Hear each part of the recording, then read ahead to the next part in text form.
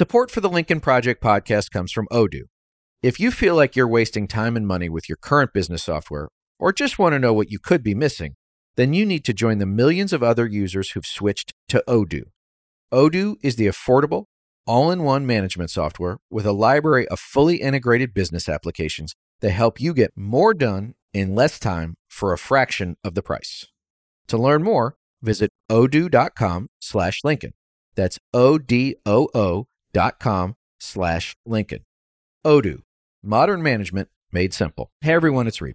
Before we get started, I just want to say thank you for listening, but now I need you to share the message, share the Lincoln Project podcast. If you haven't already, rate it 5 stars, share with your friends, your family, anyone who you think might be interested.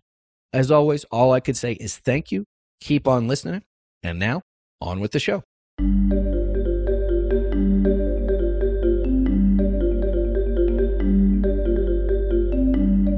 Welcome back to the Lincoln Project.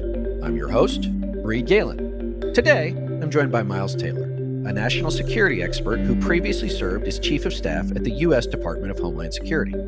While at DHS, he published an anonymous essay in the New York Times blowing the whistle on presidential misconduct by Donald Trump. He later published the #1 national bestseller, A Warning, which revealed himself to be the author of the anonymous essay and launched a campaign of ex-officials to oppose Donald Trump's re-election. In addition to his time at DHS, he worked as an advisor in the George W. Bush administration, on Capitol Hill, as a CNN contributor, and multiple democracy reform groups. His latest book is Blowback, A Warning to Save Democracy from the Next Trump, and is available wherever fine books are sold. And he also has a brand new podcast, The Whistleblowers, Inside the Trump Administration, which can be heard on your favorite podcast app. Today, he's coming to us live on the road from his book tour in Nashville, Tennessee. Miles, welcome. Hey, Reed, thanks for having me. And if you hear people laughing in the background, they're probably laughing at my expense somewhere down there at the book signing. No, listen, I get it. I've spent my life being laughed at my expense. So, Miles, thank you for joining me. So, you've got your new book out. And as I was reading it, you and I were talking right before we started recording that there is a lot of candor in this book. And I think that is something that is too little seen across, our society, but certainly too little seen in politics. That's really not surprising, but to expose yourself first from the obvious piece of being anonymous, right, in this op-ed that you wrote while you were in the Trump administration, and then writing the book, and then revealing yourself, it's revelatory not only, by name, but also about your personality and all the things that have happened to bring you to the point where you are on a book tour today, having written a second book that reflects on your time in the Trump administration, but also projects out to what's going to happen if Trump or someone like him achieves power again. So spend a little time taking us on that journey, because look, we all came from different places, right? You were a page. This is one thing I was fascinated by. You were a page in the U.S. House. I was a page in the U.S. House. When you mentioned Peggy Sampson, Peggy Sampson was my page director, right? So take us a little bit through your own journey to how you got to a place today where 8 years into what Jeff Sharlet calls the Trumpocene era, at a very still tender age, not even yet 40, in a place where you find yourself in the eye of this maelstrom. Yeah, well, as always, Reed, thanks for having me. And, it's been a bumpy road for me. I will confess that right now, being involved in the political conversation in this country is quite literally the last thing that I want to be doing.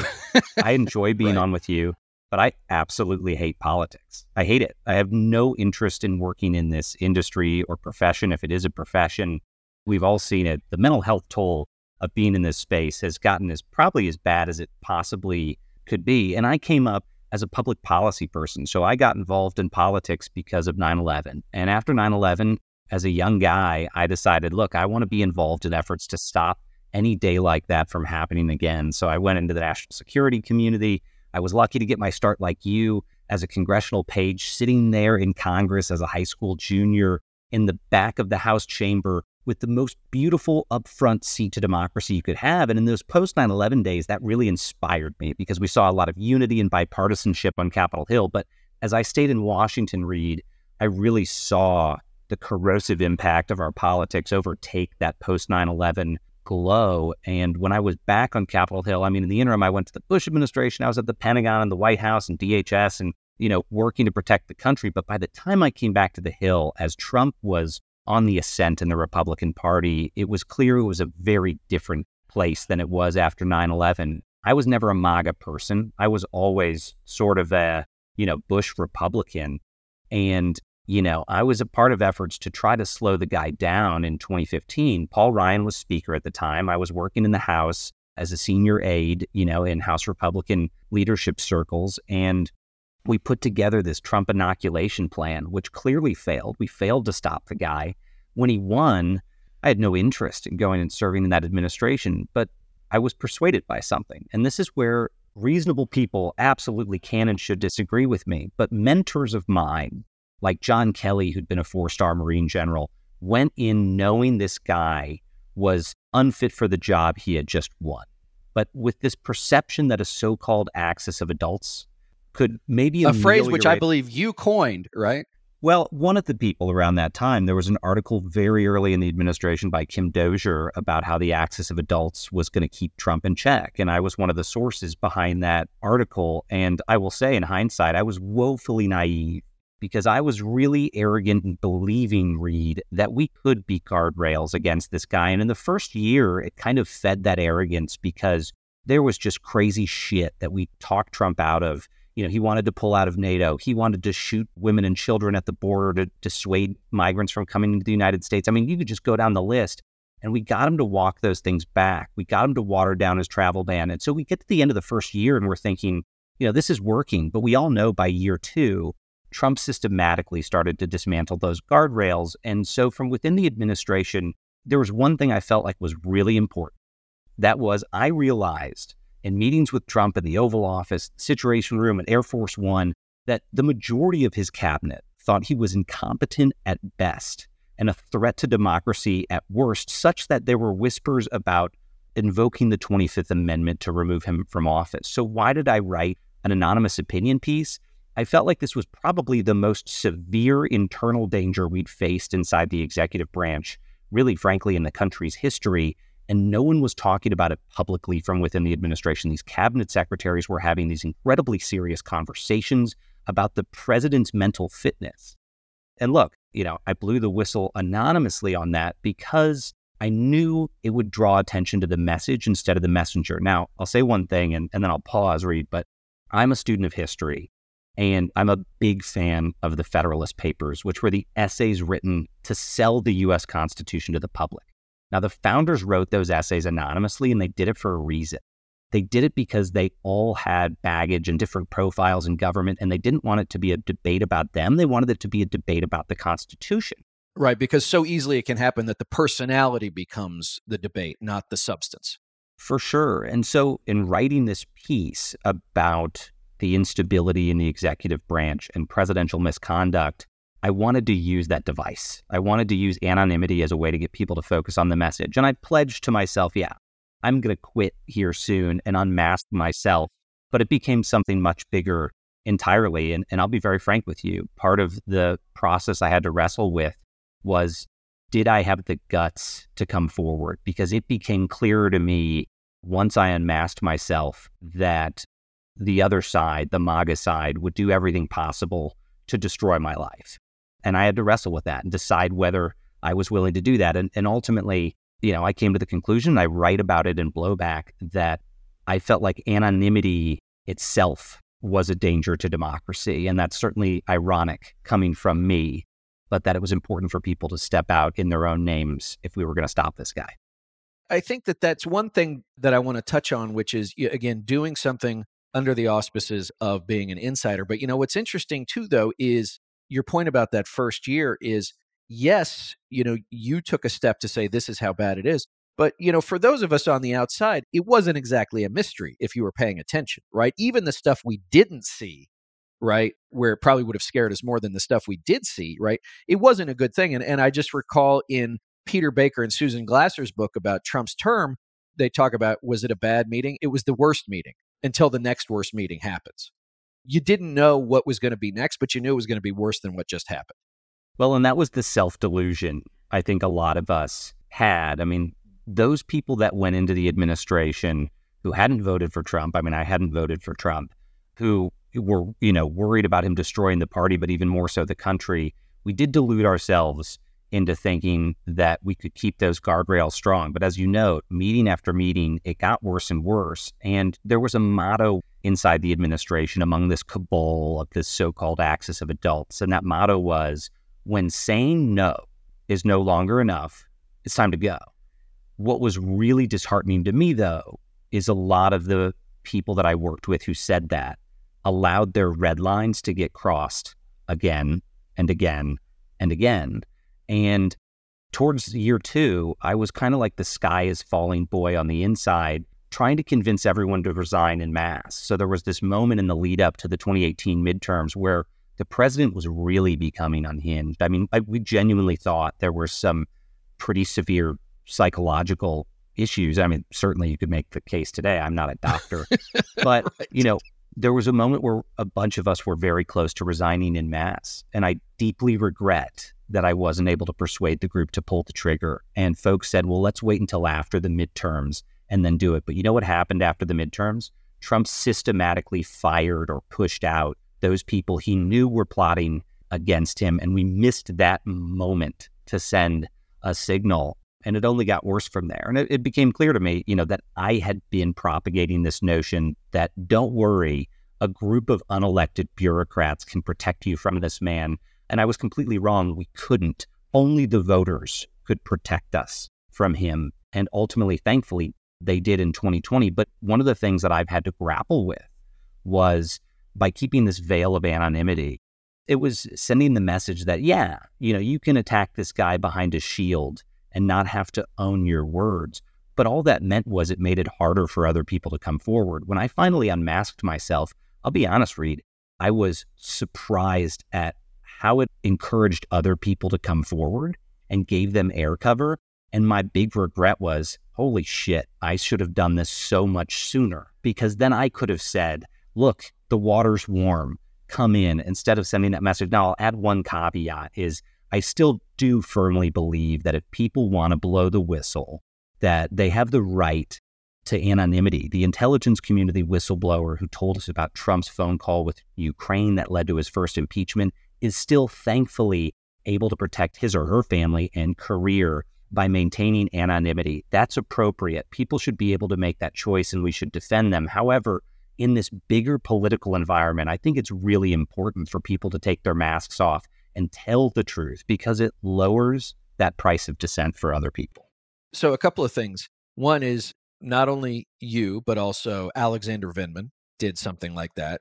Cost him his career. He and his wife have been the target, like you, of so much, not only personal animus, but personal threats. You mentioned in your book too, and we've known this, former member of Congress Liz Cheney. She doesn't have security now because her father used to be vice president. She has security now because there are people who, if had the opportunity, would do her harm. And I think that is one part of it. I want to get to the cost, the personal cost, but I do want to say one thing about the difference between those who went in with the idea of, and I believe you when you say, I can do this because I think it's an important thing. But see, you had the point at which you said, it doesn't matter if I'm here or not. The crazy is bigger than all of us. I can do better by saying, here's what you need to know. Here's who I am and why I'm doing it. But as you and I were discussing right before we started recording, we have dear friends, very dear friends, who not only did not make that choice, but have that knowledge and choose to proceed with a pro-Trump, pro-MAGA worldview regardless. And I know you do, and I do. I have friends who were literally some of my best friends, if not my best friends, who I haven't spoken to in years. If I went to Washington, D.C. and saw them on the street and said, hey, can we stop and have a cup of coffee? They couldn't be seen in public with me, right? If somebody saw them, first of all, I don't know that they'd sit with me anyway, but it would harm their political prospects because I'm an apostate, and happily so, not only from the Republican Party, but D.C. itself. And that is a hard thing to see people you spent so much time with, especially in your younger years when, we thought we were changing the world for the better. We thought we were protecting the world, right? And now you see, wait a second, you took the dark path. How could you do it? How could you do it? And you ask them that question and, they either go silent or they get angry. And Miles, I'm sure you've seen it more up close even than I have.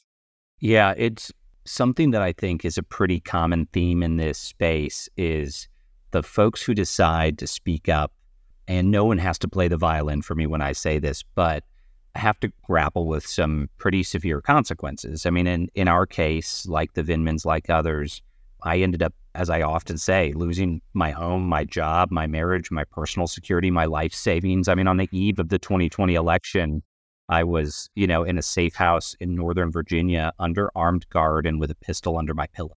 Like those were the circumstances, I spent the end of the 2020 campaign because of the severity and the credibility of death threats. But you point to friendships, and that's actually one of the things that hits the hardest is how much this corrosive moment in our politics has ripped households apart and families apart. And, I talk about one person in particular in this book, someone who was a very close friend during the Trump administration, Chad Wolf, who ended up becoming the acting Secretary of Homeland Security. And I was really reluctant to talk about any of these personal stories because my message is really about the danger of Trump and a savvier successor, a copycat, returning to the White House. But it's important to understand where the dividing lines are and how people within the Republican Party who know better are still defending this guy. Chad was one of those people who for years we worked together and we held this same very dim view of the president. We saw him as a threat. We saw him as unstable. We talked about it not monthly or weekly. We talked about it hourly. I mean, this was a constant conversation. I have the receipts. I mean, we were all part of that conversation. And then when I came out against Trump, Chad had said to me, just keep my name out of your mouth and I'll keep yours out of mine. Just focus on him. I said, of course, this isn't about you. This is about Trump.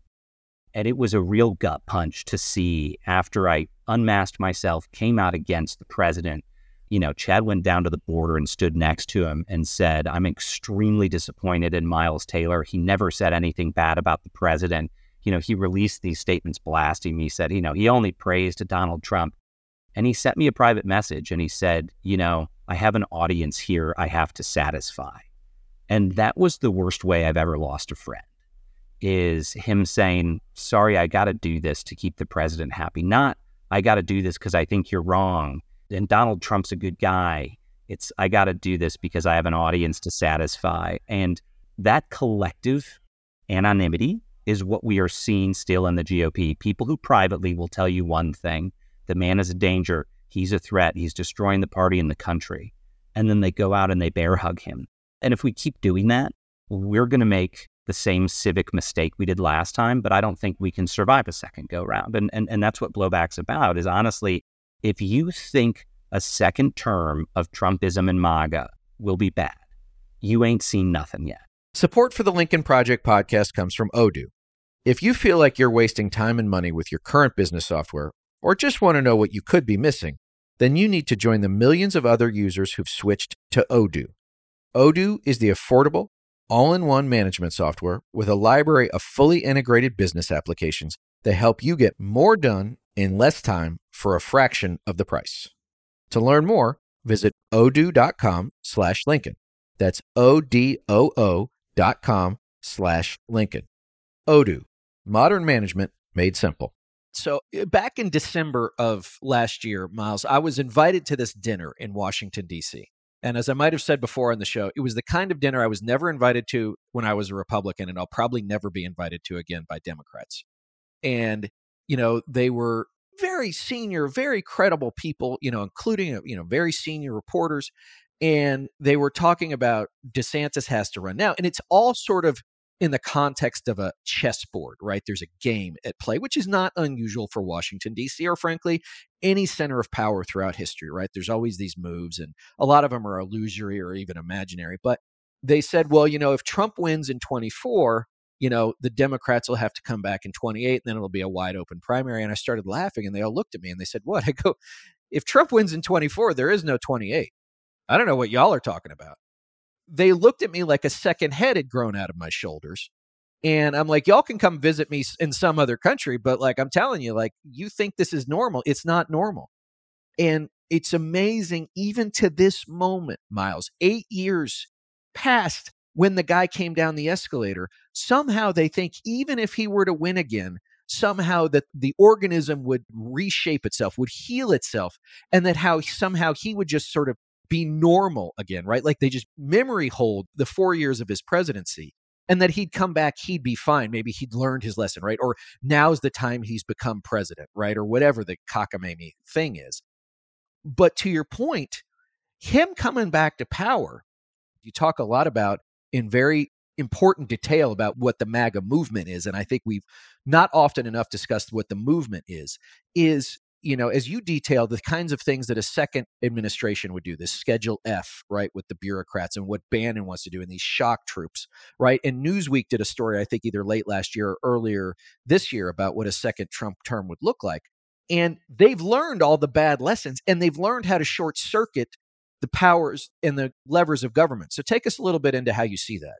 One of the things I wanted to do with this, frankly, as much as I could, is take myself out of these projections of a second term. If someone thinks that I just hate the president, then don't take it from me. Take it from the other people who I served with, who served as his lieutenants. And so over the course of 2 years, I went and interviewed and spoke with Trump's closest confidants, cabinet secretaries, people who worked with him for years, senior Republican members of Congress. It's largely Republican voices in this book, painting a very clear-eyed picture about what a second term of Trump or a copycat in the MAGA movement would look like. And I thought I'd heard it all, and frankly was very surprised at just the level of destruction that otherwise very rational, moderate people in their tone and demeanor were forecasting for a second term. Specifically, what am I talking about?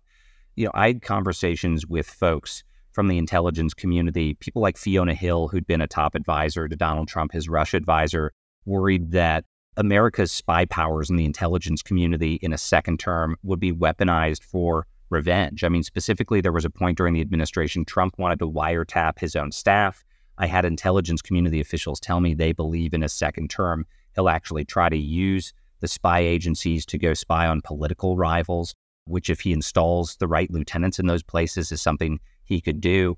The weaponization of the justice system, people talking about plans to, in a second term, appoint an array of special counsels to go prosecute political rivals, to go prosecute people who had spoken out against Trump. The deployment of the military at home. This was another very bizarre thing that I didn't expect, is that conversations that I was privy to in the first term about creating a mercenary force came back with a vengeance after I left. And what do I mean by that? Think about Vladimir Putin and the Wagner Group in Russia, his own private mercenary force. Donald Trump wanted to do the same thing. And I had defense officials telling me, look, in a second term, they'll bring that back to life. He wants to create his own army. And I had a lifelong public servant, a counterterrorism official, a very senior official, say to me in the book, it would be a junior Gestapo. I mean, that's the type of language you would never expect to hear in the United States of America. And here's a nonpartisan top official saying, no, that's what they wanted to create. He wanted a junior Gestapo, and there's plans on the shelf to do it. I mean, this is real life we're talking about here. And, these comments from folks, I think, painted a much uglier picture than I expected. And to your point, Reed, is one that makes me feel like if they retake the White House, that's it. Democracy's guardrails will be corroded. And in the book, I go guardrail by guardrail, from the judiciary to the intelligence community and the military and the legislative branch, and talk to these folks about what would happen. And, I'm not out here trying to sell books to make money. I'll be honest with you. It'd be much more profitable for me to have been out of politics entirely. In my first book, I donated the vast majority of the proceeds away. What I would urge people to do is, even if they think they know it all about what would happen in the second Trump term, they probably have friends or family members who are still persuaded it won't be that bad, because millions of Americans are still thinking about voting for the guy. This book is what they need. They need to see in vivid detail what another term would look like, because it's not what you think. And the things they were prevented from doing in the first term, they want to do in the second. And I'll mention one more, Reed, that really was pretty grotesque to me. And that is, I kind of tried to check the boxes and make sure I talked to senior officials that Trump had appointed at all the big departments and agencies. And so I went to the people who were running the Department of Veterans Affairs under Trump, and I actually didn't expect to hear much from them. I hadn't heard a lot of controversies out of the VA during the administration, except for some personnel drama. And so I went and had these discussions, and what I was told was really sickening. And that is, during the first term, there was a plan in place to detonate, in their words, the Department of Veterans Affairs. And it would have gotten rid of the veterans' social safety net. And a bunch of the senior officials there said this would have thrown hundreds, thousands, tens of thousands of veterans out on the street, cost a lot of them their lives. And I couldn't understand, why did they want to detonate veterans' health care? Well, it's because early on in the administration, Donald Trump found out that the Department of Veterans Affairs had the second biggest budget in the government, $250 billion. And as one official said to me, he hates veterans. He thinks of them as, quote, lazy malingerers, and he wanted to use that money somewhere else. And remember that he had been caught saying that, they were suckers. Suckers and losers. The people who died in the Normandy invasion, he had said when he visited France that they were suckers and losers for not having survived. And so his animus towards veterans is well known.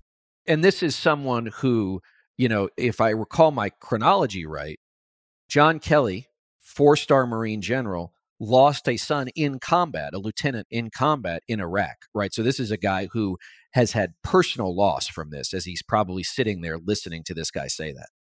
And, even beyond John Kelly, multiple officials have confirmed those accounts. And I was shocked to have even more people in this book go on the record to detail their fears that Trump was going to, again, pull the rug out from underneath veterans because he had such disdain for them and he wanted to use that money elsewhere. And what they told me is the only way they were able to talk the Trump White House out of detonating the veterans' social safety net wasn't because veterans would be tossed on the street, wasn't because, as they warned, veterans would die by the tens of thousands. It was that it would cost Trump re-election because it would hurt him with the veteran community. And ultimately, they decided, we'll wait till a second term in order to do this. And I think that's a warning people need to hear, is these are families that have sacrificed their careers, people who've sacrificed their lives to protect our country with their blood. And Trump is willing to leave them out to dry because he wants to use the money somewhere else. That's the type of thing we're up against. Well, and I remember vividly being at a conference with a bunch of very senior national reporters when Trump, in, the summer of 2015, made his remarks about the late Senator John McCain. I like people who weren't captured. That's going to be the end of him. Remember, he attacks a Gold Star family. That's going to be the end of him. But, this is the weird dichotomy in MAGA land, Miles, which is the people who he is willing to hurt the most are also often the people who are most supportive of him. Yeah, that's absolutely right. I remember this well when my friend Olivia Troy came out.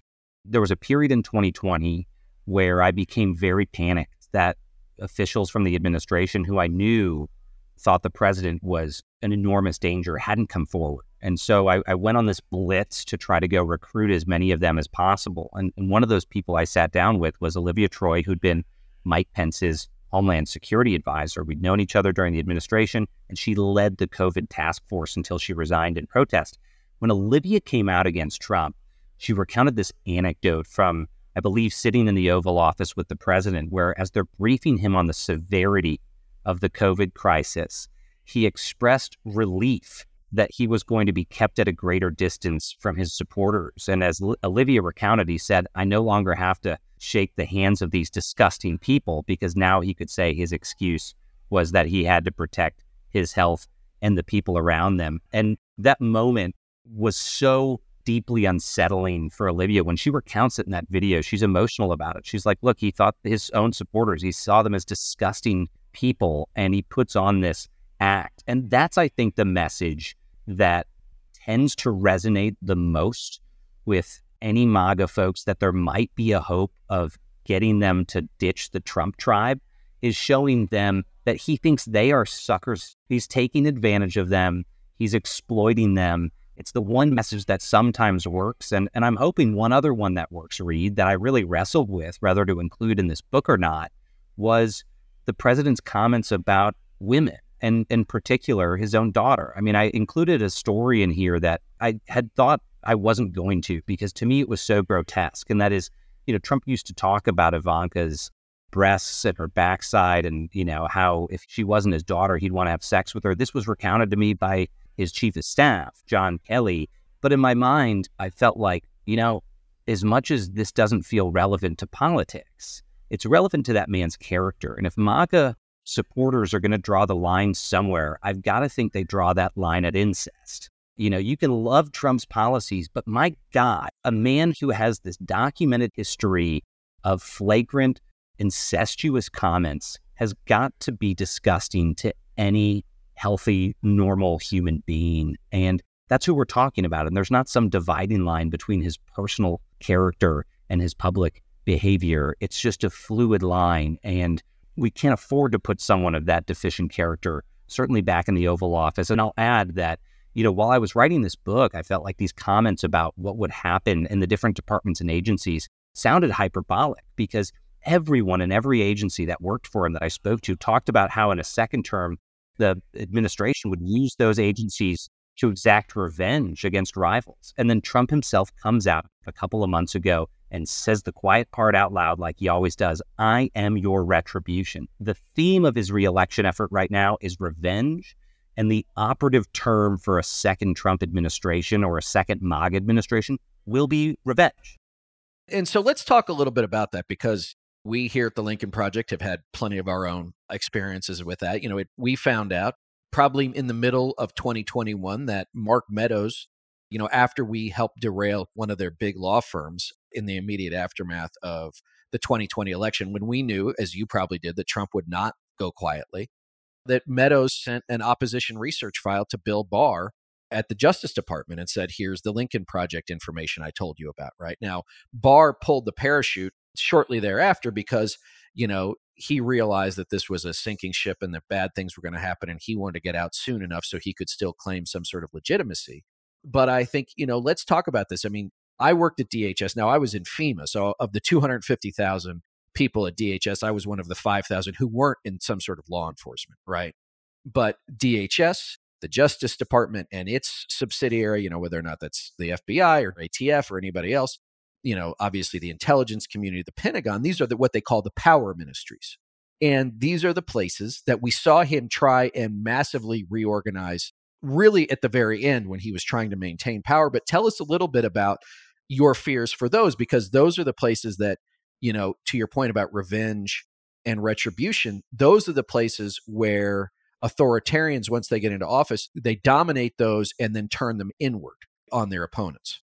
I mean, throughout history, you basically see what in other countries is called the Interior Ministry. It's what we call the Homeland Security Department. You see that's one of the first places in an early autocratic regime that gets weaponized for political purposes. And there's no doubt that in a second term, DHS would be that. And I talked to a number of folks in the book who spelled that out. And I'll get to that in a second, but let me jump back to a comment you made, Reed, about trying to use the Justice Department to go after his enemies. When I published this opinion piece against Trump from within the administration in the New York Times, First Amendment protected speech, it was a criticism of his behavior, and it was me calling out presidential misconduct. Within minutes of the op-ed publishing, Trump tweeted a 7-letter tweet. He wrote in all caps, treason, ? To him, First Amendment protected speech and dissent is treasonous. He then sent the Justice Department after me. When I unmasked myself at a rally, he said the classic dog whistle to his supporters, bad things are going to happen to him, which was him saying, I want you to do bad things to this guy. And they did. And he went further in that speech. At another rally, he said he should be prosecuted. And as I was told by people at the time, they were preparing a prosecution against me. Again, let me be clear. Yes, I turned against the president. Yes, I felt like he was of deficient moral character and called him out for it. But my only crime was talking about it publicly, which in the United States is not a crime. That's First Amendment protected speech. And ironically, he was effectively proving my point. I mean, my point was this man that I've worked for is using the powers of the government in a way that's at best corrupt and at worst illegal to punish the political opposition. And in responding to it, he did exactly that. He threatened to wield the powers of his office, potentially unconstitutionally, to punish a political rival. So in a second term at DHS, the people that, in addition to, me recounting the things that I believe they would bring back in a second term, a number of other people talked to me about there were plans on the shelf to go try to use DHS forces for political purposes. For instance, one person, Mark Harvey, who'd been a senior official on the National Security Council, said in a second term, they would deploy DHS forces as, quote, ballot watchers during votes, essentially to intimidate the political opposition from voting against the Republican side and the MAGA side. This is the type of thing you would expect to hear in a third world country, is domestic security forces being deployed in the streets, again, as quote unquote ballot watchers. And there was a lot of examples of it that were disturbing. In fact, another official said, they'll turn the U.S. counterterrorism apparatus against political rivals. And I've spent most of my career in the national security community. We built a very sophisticated apparatus to watch list terrorist suspects, shake them down at the airport to see if they've got derogatory information on them that would expose a terror plot, all of these tools. Well, the individual I spoke to said, look, prepare yourself for pocket litter searches of Democratic officials at airports. And I said, what do you mean? He said, well, look, CBP has the authority when you come into the country to search your laptop and your phone, and information on you. He said, this is the type of thing that could be turned against Democratic rivals, is to try to find compromising information on them. And again, these are very serious people, lifetime public servants saying this, not political appointees, not pundits saying this, national security officials forecasting the possibility in a second Trump administration of them turning those counterterrorism tools against adversaries. And the last thing I'll add on that point, Reed, is a lot of us, like you and me, joke darkly about how in a second Trump administration, we'll be sent to the terrorist prison at Guantanamo Bay, Cuba, Gitmo. And it's not so far-fetched. Why? Because when I was in the administration, Trump talked about using Gitmo, where the 9/11 hijackers, planners are housed, as a place to go send people he didn't like. He wanted to send migrants, innocent migrants, to the terrorist prison at Gitmo to send a message. And the only reason he didn't wasn't because it would be probably illegal, unconstitutional. It's because the prison wasn't big enough. So, I can see him going after political opponents in a second term. I mean, there's a man who got elected on the chant, lock her up. In a second go around, he will follow through. Well, and, we saw that a little bit in 2020, or maybe a lot, actually. I don't want to downplay it a lot, which is, you mentioned Chad Wolf, who was acting Secretary of DHS, right? Remember, they sent DHS officers, I don't know who they were, into Portland. Why did they do that? They claimed to keep the peace. They knew that sending federal officers in there, federal agents in there, was going to cause a response. There would be a demonstration that would ultimately be caught on television that they could use to say this, Democrats are burning the cities down, right? Communists, Antifa are burning the cities down. That same year, remember when Trump's famous, or now infamous, march across Pennsylvania Avenue, right? Look what they were willing to do. And you see that they had lined up Milley, Esper. You've got Barr there, with his shirt untucked, talking about, like he even looks like an Eastern European minister for internal security in that picture, right? He knew exactly what he was doing, or they knew exactly what they were doing. His kids and his family were in on it, right? Ivanka famously carried the Bible in her purse, right? They all knew what they were doing. And just to go back, I mean, think about, on the mercenary force, right? Betsy DeVos is his education secretary. Her brother, Eric Prince, was the founder of Blackwater, a mercenary company. We can call them security contractors or whatever we want, but they were mercenaries, right? He could absolutely build these things. And, $250 billion, Miles, will buy you a lot of mercenaries. Anyone who's listening right now who would think that this is outlandish, I'm just going to tell you, I was there. The plans were there. The president, while I was working in the administration, made direct contact with Eric Prince to have conversations about potentially creating a mercenary force that could be at his direction. In fact, and then the discussions came up again, and national security officials had to frantically turn them off because of their worry about how this type of authority, unfettered, unchecked authority, could be abused by the president. But you point to those forces that DHS sent into Portland under the Trump administration. They're called BORTAC, the Border Patrol Tactical Units, which are the sophisticated counterterrorism units normally that are deployed at the border to try to weed out the most dangerous cartel leaders, terrorist operatives who might try to sneak into the United States. And one of the people I spoke to for the book is a man named Tom Warwick, who was one of the top counterterrorism officials during the Trump administration. And his quote was, he said, these guys are the Delta Force for keeping terrorists out of the United States. And that comment I mentioned earlier, he went on to say, quote, you cannot turn them into a junior Gestapo. You don't want people who look like they are working on the Death Star roaming the streets of the United States. But that was a conscious decision by the Trump administration to send a message, unquote. And Tom went on to say, Portland wasn't a one-off. If they come back to office, you will see forces like BORTAC deployed throughout the United States. And again, that's something you would only imagine seeing in a foreign dictatorship and not in the United States of America. And one other aspect of DHS that I know would be politicized if a MAGA leader retakes the White House is emergency aid. And it wouldn't strike you as the type of thing to be politicized. When there's a hurricane or a tornado or a wildfire, it's the legal obligation of the federal government to come to the rescue for the American people, regardless of their political leanings. But during the Trump administration, the president regularly wanted to withhold aid during disasters to blue states as leverage to get them to exact concessions. He said it in Puerto Rico. He said those people don't like me, and he didn't want us to disperse the aid. He said it during the California wildfires. He said it in other parts of the United States. If it was a blue state, he wanted to withhold the aid to get leverage and reward red states. And I say in Blowback, this would be the equivalent of you calling 911 and them saying, well, before we dispatch a squad car for your emergency, are you registered Democrat or a Republican? I mean, it's unimaginable, but it's what the president wanted to do, was to politicize emergency aid, and you would see that in a second term. We saw it during COVID too, remember? I mean, Kushner famously said, they're blue states, too bad for them. I mean, I'm paraphrasing, but he said that, he was quoted as saying that in Vanity Fair. And accordingly, 500,000 people died. So you note, and I think this is an important distinction, and we try and tell people this when we talk about this, right? That MAGA, the Make America Great Again piece, is a movement. It is an authoritarian movement, and Donald Trump is its leader. And the Republican Party is its political wing.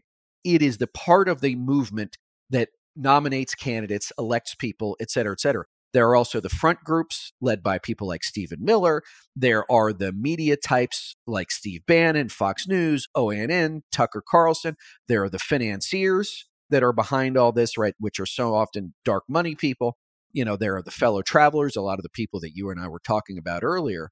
But the one thing that you note, and I think this is important, we're seeing it, but I think it's also important to really dive a little deeper, is we're already seeing the tendrils, the poison dripping down into states and localities where more and more MAGA aligned, which also comes along with QAnon and white nationalism, is already dripping down into our states and counties and cities. There's no doubt that the state-by-state MAGA takeover of the Republican Party machinery is largely complete. And it was a systematic effort from the top down, and they've been very successful in that, in taking over the GOP apparatus around the country. But the other phenomenon that I think makes the conditions right for Trump to either retake the White House or for a copycat to emerge is the fact that the GOP base has also been radicalized towards MAGA views. And I actually use that term very academically and specifically. What do I mean by Trumpism and MAGA? I mean two things. It's a political movement that's, one, has a favorable view of the weaponization of the levers of power for partisan purposes, and two, has active disdain towards the foundational guardrails of democracy, has an antithetical view towards those guardrails and actually sees them as inhibitions rather than protections. And so those two facets combined really are defining of the MAGA movement and Trumpism. And we are seeing the GOP base become very amenable towards those views. And a lot of us, me for much longer than you, Reed, hoped that Donald Trump was just an aberration. He was a severely deranged man, a very, very sick man, but an aberration that wasn't representative of the wider party. But now when you look at surveys from Pew or NPR or the University of Chicago that go and study what the GOP electorate now believes, they've largely been radicalized towards these MAGA viewpoints. And there's three things I point to all the time that are so indicative of this. And it's the mainstream embrace of conspiracy theories, from QAnon to the big lie to the great replacement theory. Three things that are all demonstrably false, that are provably conspiracy theories, have gone from fringe political notions to now being embraced by a majority of GOP voters. And which have, in very public and sad fashion, led to acts of mass terror and mass death in America. The vitriol has jumped the tracks to violence, and that was very foreseeable. I mean, in the national security community, when we look at foreign nation states that might have civil strife or instability, one of the first indicators is mass acceptance of conspiracy theories. Because when the notion that the system doesn't work spreads widely, then people start to go around the system. What do? They attack the system violently. And what we are seeing in the United States right now is favorable attitudes towards political violence that are hitting levels that we've never seen in modern history, as people expressing a positive view towards attacks on the government. We're seeing it manifest itself into what I say in the book is the highest level of chatter regarding threats against public servants that we've seen in modern history, even worse than after 9/11. And I mean, Reed, you and I remember it viscerally from in Washington, D.C., the sense of threat against the seat of power in the federal government. Well, that threat level is much greater against public servants than it even was just after 9/11 from terrorists. And that's because we have a domestic extremism pandemic in the United States. But it's so hard for, I hate the word average, the individual American to, one, believe and two, accept that the biggest threat could be inside our own borders. That no one wants to believe that so many of our fellow Americans, and we were asked about this, Rick and I were asked about this at an event recently. They're like, you're talking about millions of Americans, potentially tens of millions of Americans. And we're like, yes.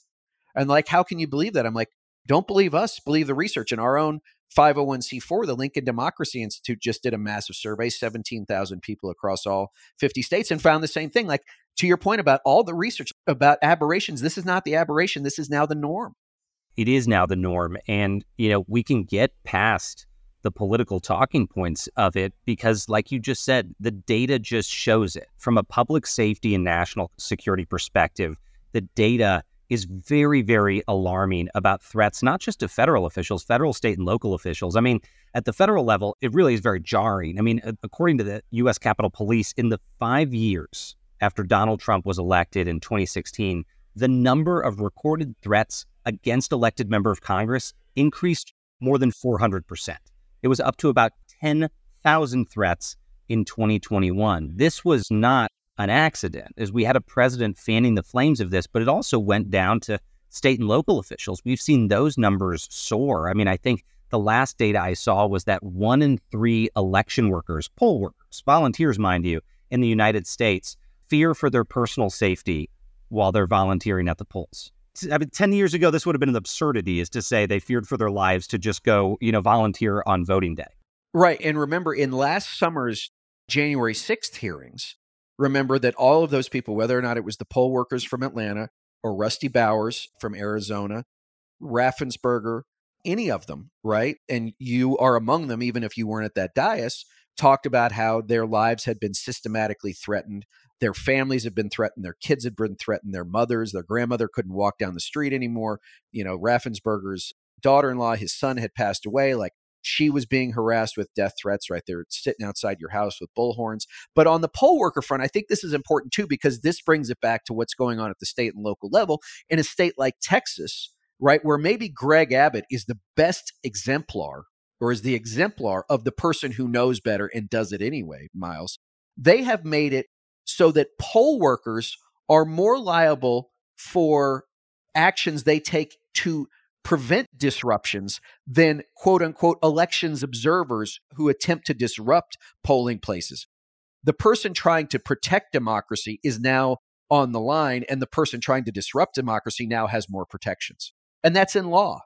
That's a perfect example of how Trumpism has spiraled beyond the control of its namesake. I mean, what we are seeing is these officials take the weaponization of the government further than even Donald Trump was willing to take it. And, I talk about 2 examples of this in the book, of policies Trump was talked out of that now his acolytes have picked up and taken forward. One is, he called me in February of 2019, me and the Secretary of Homeland Security, and wanted us to, quote, bus and dump migrants into democratic cities around the country. He wanted us to take migrants from the borders, like political pawns, drop them in democratic cities to overflow social services. And then specifically, he said he wanted us to pluck the, quote, murderers, rapists, and criminals out of those flows and make sure we sent them into those cities to cause chaos. Now, I went and talked to the administration lawyers, and guess what? No surprise, Reed. They said, yeah, that would be illegal.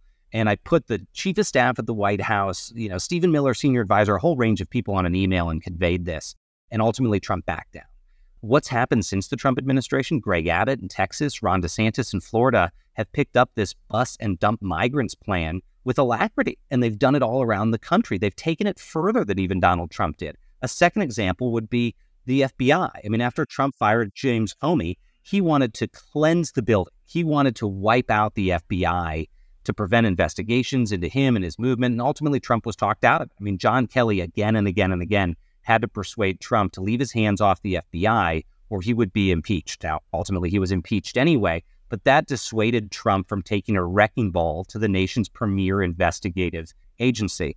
Well, now, post-Trump administration, that wasn't a peculiarity. It's now a leading talking point of senior Republicans is the destruction of the FBI and cleaning house at the FBI. They are taking Trumpism further than he was even able to. And that's why I actually think the threat is greater now than it even was during Trump's presidency, because they're willing to go further next time. Let's do this. So take me through the next 17 months in your mind as we wrap here, because, from our perspective, if you've got a man who is, in our view, the presumptive nominee of the Republican Party with at least an even money shot of being reelected, he's already tried to overthrow the government once. He's always said, even in 2016 or before the Iowa caucuses, right? Like, if I lose, it was stolen from me. He will say that again. Joe Biden didn't beat me once. There's no way he can beat me a second time. Take us through that. I'm really glad you point to that, Reed, because we can project with some confidence that it could get pretty bad. And I don't claim to be Nostradamus, but 2 years before the 2020 election, I was talking about this, and I was talking about the concerns that if Trump lost, he would not go quietly or easily. In fact, I said in the book, A Warning, that is why Trump is seeding a narrative that coups are afoot and that a rebellion or a civil war might be in the offing. Those were the words he was using, laying the groundwork for contesting the election. And I said in the book, this is something that could end violently and tragically. And it did. It was completely foreseeable. So now with that data point and with January 6th having happened, what happens if he loses again? What happens if he loses in the primaries? What happens if he loses in the general election? Once again, he's not going to go quietly or easily. And that's why I think we need to take the words of his supporters very seriously. And this is a lesson you and I, Reed, learned in the post 9/11 years when we were monitoring foreign terrorist threats, is it was a mistake to assume what Al-Qaeda was going to do. And we learned that the hard way. We needed to actually listen to their words, listen to bin Laden's words to forecast what they were going to try to do. Similarly, when you look at domestic extremist groups that supported MAGA and Trump, you got to take them at their word. And there was this hearing that the January 6th Select Committee did where Jason Van Tatenhove, the guy who was the spokesperson for the Oath Keepers, testified. And he said very, very clearly in his testimony that basically the intent of the insurrection was to spark a civil war. He said this could have been the spark that started the new civil war. And his quote was, "We need to stop mincing words and just call things what they are." It was going to be an armed revolution. And if you look at last year when the FBI raided the ex-president's home, talk of civil war exploded on social media. Twitter posts with the term skyrocketed something like 3,000%. His supporters really want that to happen. And I think the thing I'd leave you with about what that looks like is a quote that I think you and I have shared a number of times, is all the way back in 1875. They asked Ulysses S. Grant when he was speaking to a group of military veterans about what would happen if America split in two again. So, this is a decade after the Civil War ended. And he has this really powerful quote where he said, if we are to have another contest and the future of our national existence, I predict the dividing line will not be Mason and Dixon's, but between patriotism and intelligence on the one side and superstition, ambition, and ignorance on the other. And I point to that quote because the mainstreaming of conspiracy theories that we are seeing is really laying the groundwork for someone like Trump to contest the election again and have it be vastly more dangerous. We saw this in Nazi Germany in the 1920s, where Hitler's stabbed in the back myth gave people a reason to elect a hyper-populist, extremist Nazi political party. And we really should learn that lesson of history. And that was 100 years ago this decade. And I think the parallels are quite eerie. So, Miles, before we let you go, because I know you are on your book tour, tell us a little bit about your podcast. We launched this podcast with iHeartMedia, and I'm so grateful for the team that put it together, Best Case Studios, Arc Media, and iHeart. And the goal was really to go back in time and tell these propulsive and frankly, surprisingly emotional stories of government whistleblowers who tried to sound the alarm about corruption during the Trump administration. So people like Andy McCabe at the FBI and Alex Vindman and Olivia Troy, and even folks that you wouldn't have expected, like Stephanie Grisham, who stayed the whole time but then turned on Trump in the end. This whole range of figures who have very different experiences and very different, public perceptions of them that are out there. And what we wanted to do was tell those stories, but also see what that might tell us about the future. What warnings can we learn by going back through those sometimes successful and sometimes failed attempts to blow the whistle during the Trump years? I will confess that I was leveled by some of these conversations. People that you think have been out there, publicly, living the dream since they blew the whistle. I mean, to a person, these are folks who lost everything in the process of trying to shine a light on corruption. And what was really kind of inspiring, though, Reed, was talking to folks and then afterwards asking them, after all you went through, do you regret what you did? And not a single person we spoke to did. They were all glad they ultimately blew the whistle. Now, a lot of them wish they had done it sooner. You talk about folks like Stephanie Grisham, who just said, I was brainwashed and I should have come forward years sooner. But none of them regret ultimately turning against a tribe that they saw as corrupt. And that was really powerful to hear that. So very excited for people to listen to these stories. And 2 of those episodes are out now, and they'll be coming out once a week through September. Oh, great. And I just want to thank you for joining me. And I'll tell you this, because we started the episode with candor and we should end it with candor. When you finally did unmask yourself, right? I don't believe I was that kind to you. I did not have enough grace in my heart. And I sometimes know that about myself, Miles. It is sometimes lacking, right? We all have to work on ourselves. But I can say that, you have since that day walked the walk and talked the talk. And like Rick Wilson, you guys have been on the blunt end of this, right? It is not a fun existence. It is not a normal existence, but you guys are out there doing it. I want to say thank you. Everybody, Miles's new book is Blowback. You can get it wherever fine books are sold. Miles, before we let you go, where can we find you online? You can find me on Twitter at Miles Taylor USA. Same thing on Instagram. And again, Reed, I'll just say immensely grateful for what you've done to protect our country. And I'll add just a final note on what you said. I think it's really important for, on all sides, us to realize that redemption is really possible. And I mentioned Stephanie Grisham earlier. That was a person who came out and blasted me and made my life miserable after I turned against the president. I mean, we think death threats against our family probably resulted from the things she was saying. But you know what? The moment she turned on Trump, I said, we got to take whoever can help us win this fight. And you guys have done a great job in getting folks to join the coalition, and very grateful for you, Reed. So thank you.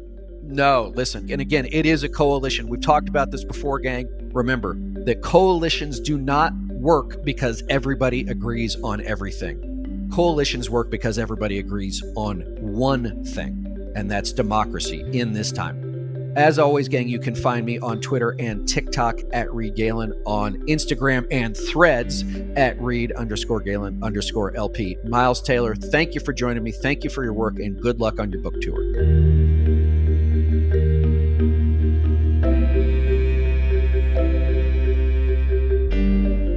Thanks again to everyone for listening. Be sure to follow and subscribe to The Lincoln Project on Apple Podcasts, Spotify, Google, or however you listen. Don't forget to leave a 5-star review. To connect with us, follow us on Twitter @Project Lincoln, and for more information on our movement, to join our mailing list, subscribe to our newsletter, or make a contribution to our efforts, visit lincolnproject.us. If you want to message the podcast directly, please send an email to podcast@lincolnproject.us. And if you want to personally join the fight to save our nation's democracy, visit jointheunion.us. For The Lincoln Project, I'm Reed Galen. I'll see you on the next episode.